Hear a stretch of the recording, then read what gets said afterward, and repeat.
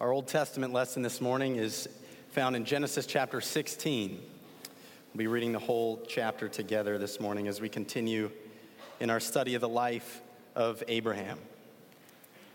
Genesis 16.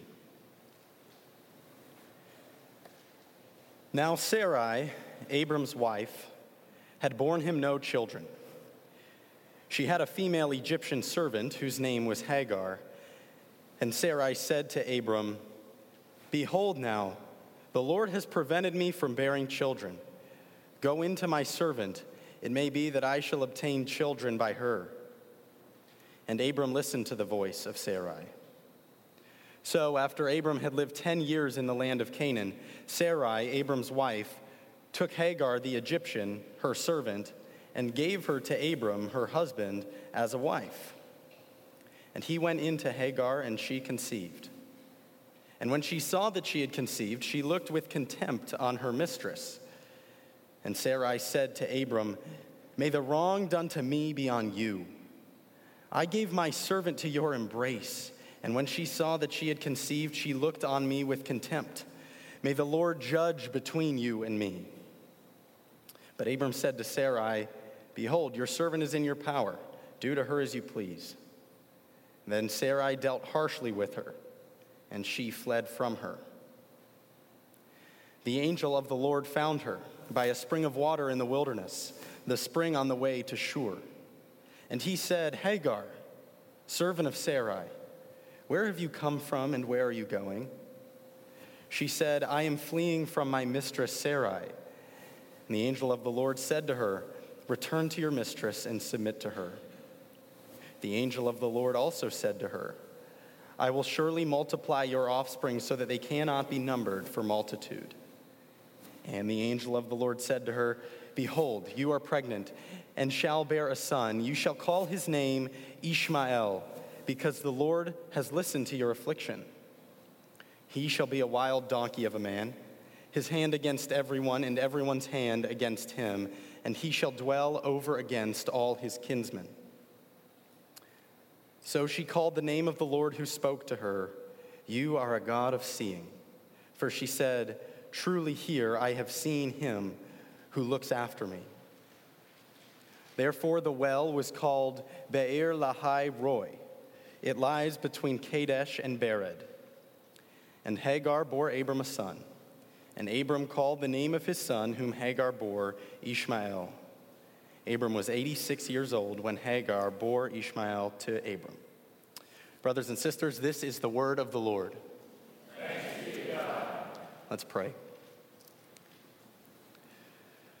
Father, this morning as we continue to look at the life of our forefather in the faith, Abraham, we ask that you would give us eyes to see, ears to hear of your faithfulness in the midst of his and his wife's faithlessness. We entrust ourselves to you this morning and ask that your word this morning would alleviate all our doubts about your faithfulness. And we ask in Jesus' name and for his sake. Amen. Well, we've been looking at the life of Abraham, this great forefather of faith, a man of faith in Genesis chapters 12 through 15. And we've seen so far that Abraham, called by God, the recipient of great promises from God, is on quite the journey. He is on quite the journey. There are ups and downs. There are moments of triumph and moments of failure. There are moments of great faith and of great doubt. And I wonder this morning if any of you feel the length of the road, the way of faith, how long and arduous it can at times seem.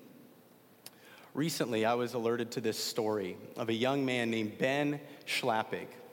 Ben Schlappig, back in 2015, became a millionaire through his blog online called 1 Mile at a Time. You see, Ben Schlappig was one of this select group of obsessive, frequent flyers who lived almost their entire lives in the air.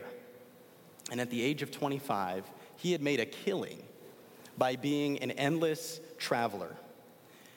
Rolling Stone did a piece on Ben Schlappig back in 2015, and they they show him loving this lifestyle of endless travel, endless journeying. He says, I'm thankful I get to do what I love to do.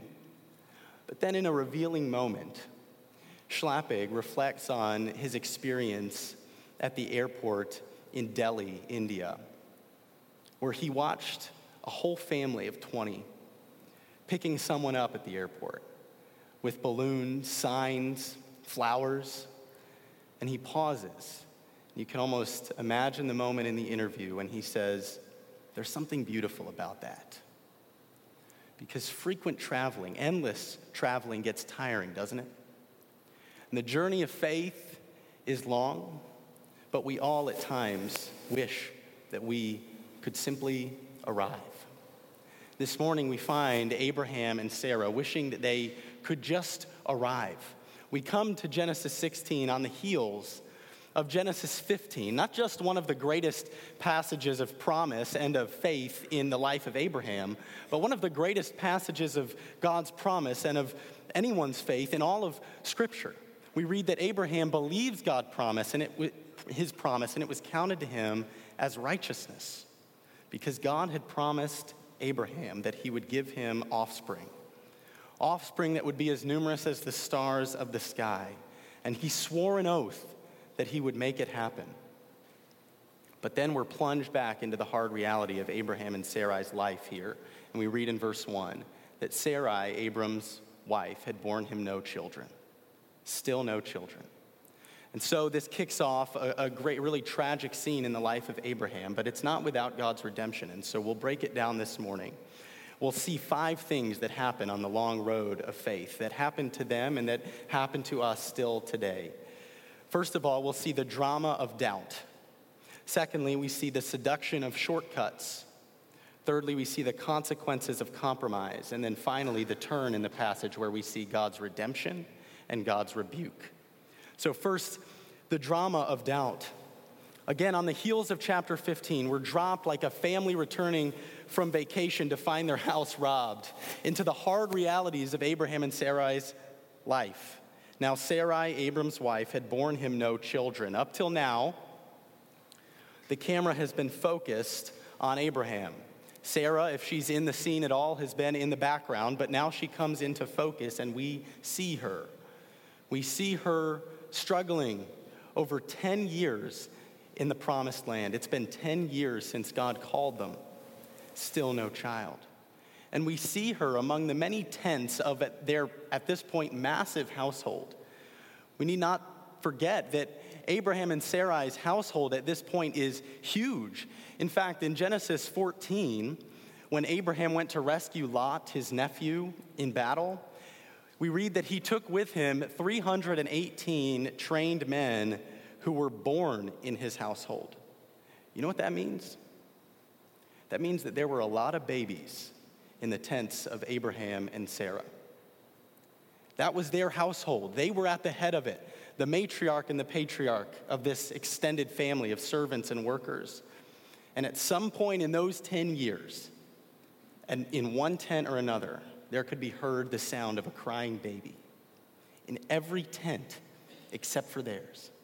10 years, still no child. 10 years, still no fruit. Still no fulfillment of God's promise. And it's not without reason, too, that the text doesn't just say that Sarah had borne no children, but it says that she had borne Abram no children. She feels the weight of being the problem in their marriage, of being the one, it seems, who's letting her husband down. Are any of you 10 years in and still lacking some fruit? Still wondering where the fulfillment is? Maybe even 1 year in, or maybe more, maybe 20, 30, 40, 50. Still no fruit, still not that specific fruit that you're longing for. And now longing is okay. And there are a bunch of prayers in the book of Psalms that express longing, asking, "How long, O Lord?" Such is the longing of faith. But here we see longing turn into wallowing.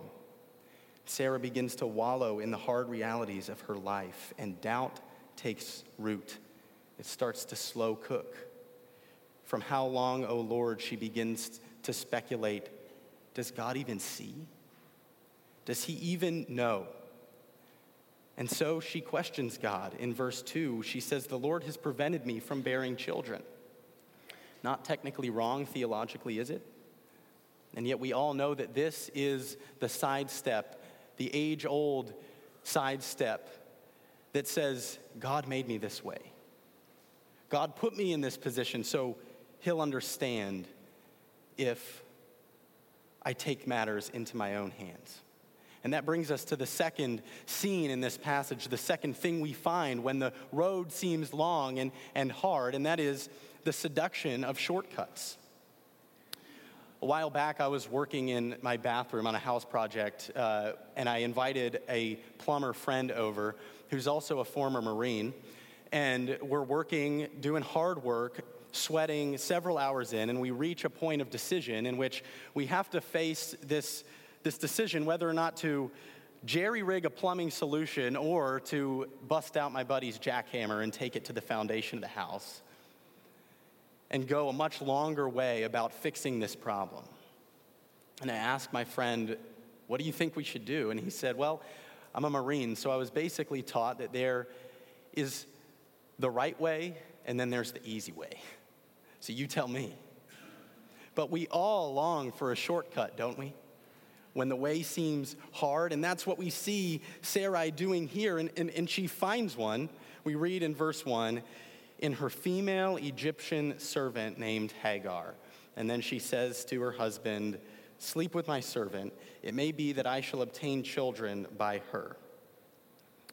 When we are only looking at the hard realities in our lives, we feel that we need to search for a better way forward. And that's what Sarah does. And I'm sure if you're like me, hopefully, that when you read this passage, you were a little bit baffled by this and you wondered, what in the world is this? But it's important for us to realize that this was not at all a crazy idea in the ancient world.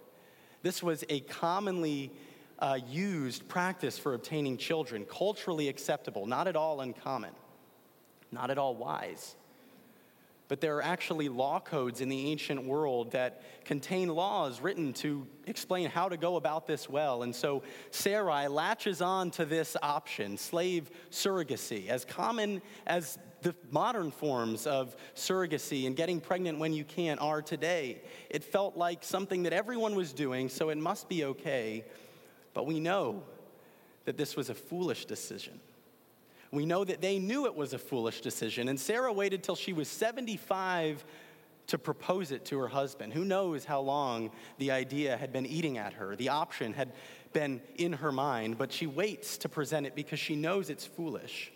In verse 3, the narrator, Moses, makes it pretty clear, did he not, when we read this, that this is a really stupid decision when he says, "So after they had lived 10 years in the land, Sarai, Abram's wife, took Hagar the Egyptian, her servant, and gave her to Abram, her husband, as a wife." It's a baffling sentence because it's a baffling decision.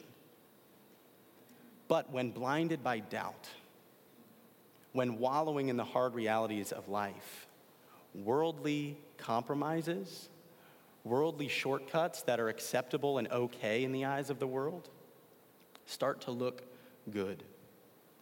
So she proposes the idea to Abraham, a common practice. And aren't all the shortcuts that we're tempted to take to reach fulfillment widely acceptable in the world's eyes? And that's where they're at. They know it's foolish, but they go forward. And that leads us to our third scene in this passage, and that is the consequences of their compromise. Proverbs 30 says this: "Under 3 things the earth trembles. Under 4 it cannot bear up." And then it lists 3 things that you can go and read on your own.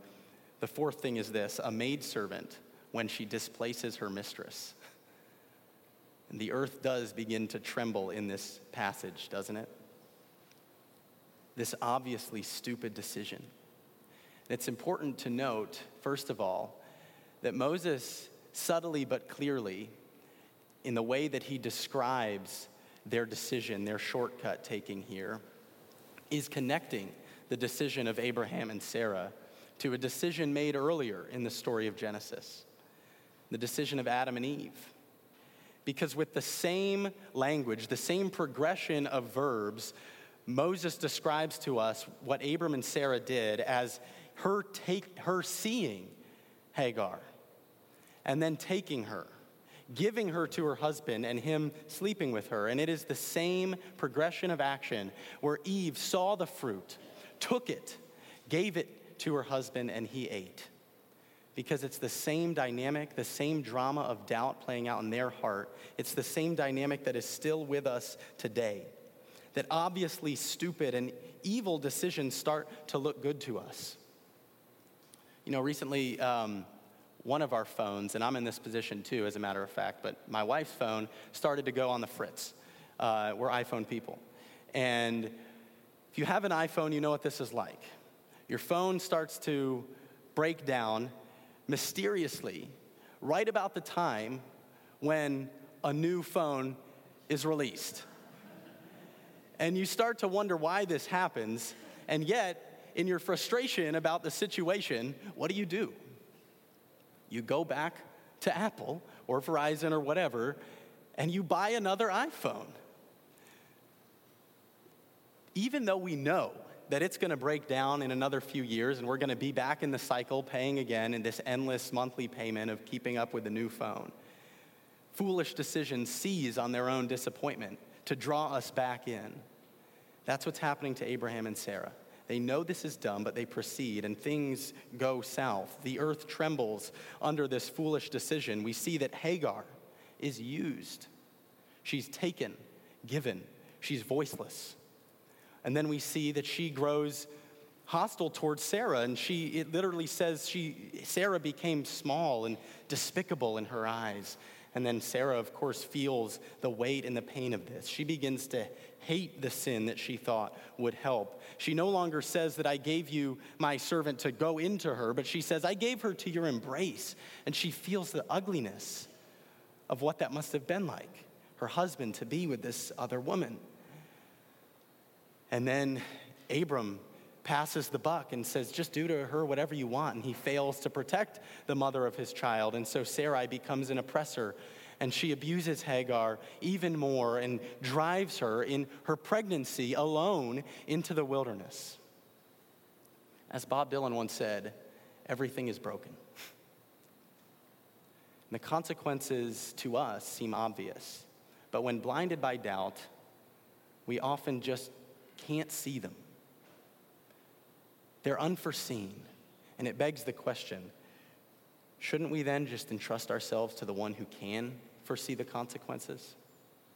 But they don't, and at this point we wonder, is there any hope for getting out of this mess? And this is where the passage turns.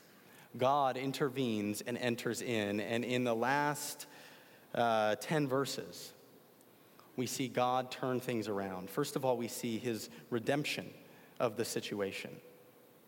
Some of you this morning know in your own lives that God can and does redeem the worst of messes. And here we see the pattern of how he does. Quickly, we see that the angel of the Lord, and the angel of the Lord in the Old Testament, and as Hagar later calls him, is God as he appears in messenger form, especially in moments of great distress, great affliction throughout the Old Testament. This mysterious figure, the angel of the Lord, disappears when we come to the pages of the New Testament for curious reasons. But the angel of the Lord intervenes, and we read in verse 7 that he finds Hagar. God enters in. He is the God who comes down into the wilderness, into the moment of affliction. And then we see that God calls her, and he calls her by name. The name that, curiously, Abraham and Sarah failed to use at any point in this passage as they considered using Hagar as an option for obtaining children. God here comes down and uses. Hagar's just a lowly servant. When I tell stories about a good dinner date or something like that, or great dinner, I don't usually include the name of my waiter or waitress. But God comes down and he says, Hagar. He calls her by name in the wilderness. And then he turns her. He turns her around and says, "Where have you come from and where are you going?" And points out that Hagar, even in your affliction, you're not going the right way. It's a great lie in the modern world that someone who is afflicted cannot also be wrong. But we see here that Hagar, in her affliction, begins to flee in the wrong direction. She's going back to Egypt, as a matter of fact, where she's from, where Abraham and Sarai also once fled when there was distress and affliction in the land in chapter 12. And the angel of the Lord intervenes and says, "Go back. Go back." He turns her back to the source of blessing, not just to Abraham and Sarah, the recipients of the blessing, who obviously here are failing miserably, to whom it would have been really hard to go back. But more than that, he tells her to go back to himself, because he is the God who made these promises to Abraham and Sarah, that it would be through them that he would bless the nations of the world, including this strange offspring of Ishmael. So he turns her and sends her back. We're reminded of God's call over and over again to all of us when he redeems us. He says, "Return," and if you return, in the book of Jeremiah, he says, "To me you shall return." Go back, come back to me. And then this leads us finally to the last scene in the passage, which is a scene that's sort of out of the pages, beyond the pages of Genesis 16, as we need to imagine God's rebuke here for Abraham and Sarah. Imagine Hagar returning. Imagine what that moment would have been like for Sarah especially, when she sees on the horizon Hagar coming back. And she wonders as she's a long ways off, what is she doing? And as she comes back into the camp, what are you doing here? Get out. But Hagar is returning with a 2-point sermon for Abraham and Sarah. A 2-point sermon in which she is the mouthpiece of God for them. She is the one by whom the Lord rebukes them for their lack of faith. And what is her 2-point sermon? It's really 1 point. It's this: you've forgotten who your God is. Let me tell you, he appeared to me in the wilderness. He saw me in my affliction. And he told me that we're to name this child Ishmael, which translated means God hears. And then she says, and I saw him there. I, Hagar, your servant, your little slave girl, I saw your God in the wilderness. He appeared to me. And so I called him. And you should call him the God who sees. You should have remembered, Sarah, who your God was. And friends, this is how God always rebukes us. When the way of faith seems too long and too hard, and we're tempted to opt to go the way of sight, to take matters into our own hands. God doesn't rebuke us by saying, "You're dumb. Just listen, just sit down and be quiet." He rebukes us, no, not just with a simple wrong, but he rebukes us by reminding us of who he is.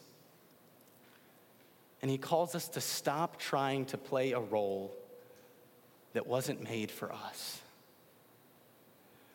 Recently, we watched this little documentary about the Christmas classic Elf.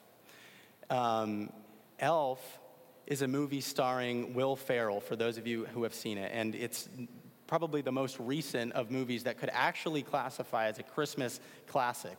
And I learned as we watched how the movie Elf was written, that the movie was specifically written for Will Ferrell. And if you've seen the movie, you know that hardly anyone else in the world could have played Buddy the Elf like Will Ferrell. He's like 6'3", he's a goofball, and he enters into that role beautifully.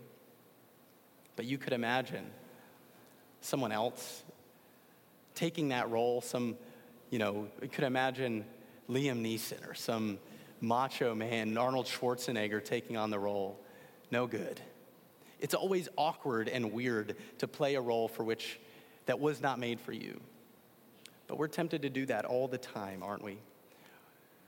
We're tempted to take matters into our own hands and to cease letting God be God, to forfeit the way of faith for the way of sight. And now it will be 13 more years. 13 more years.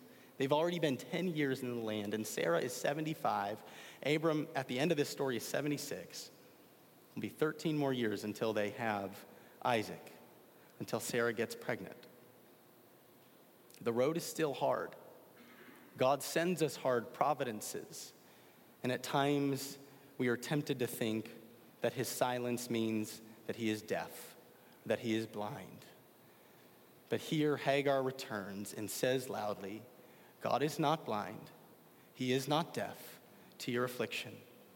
He knows it. As a matter of fact, he entered into it.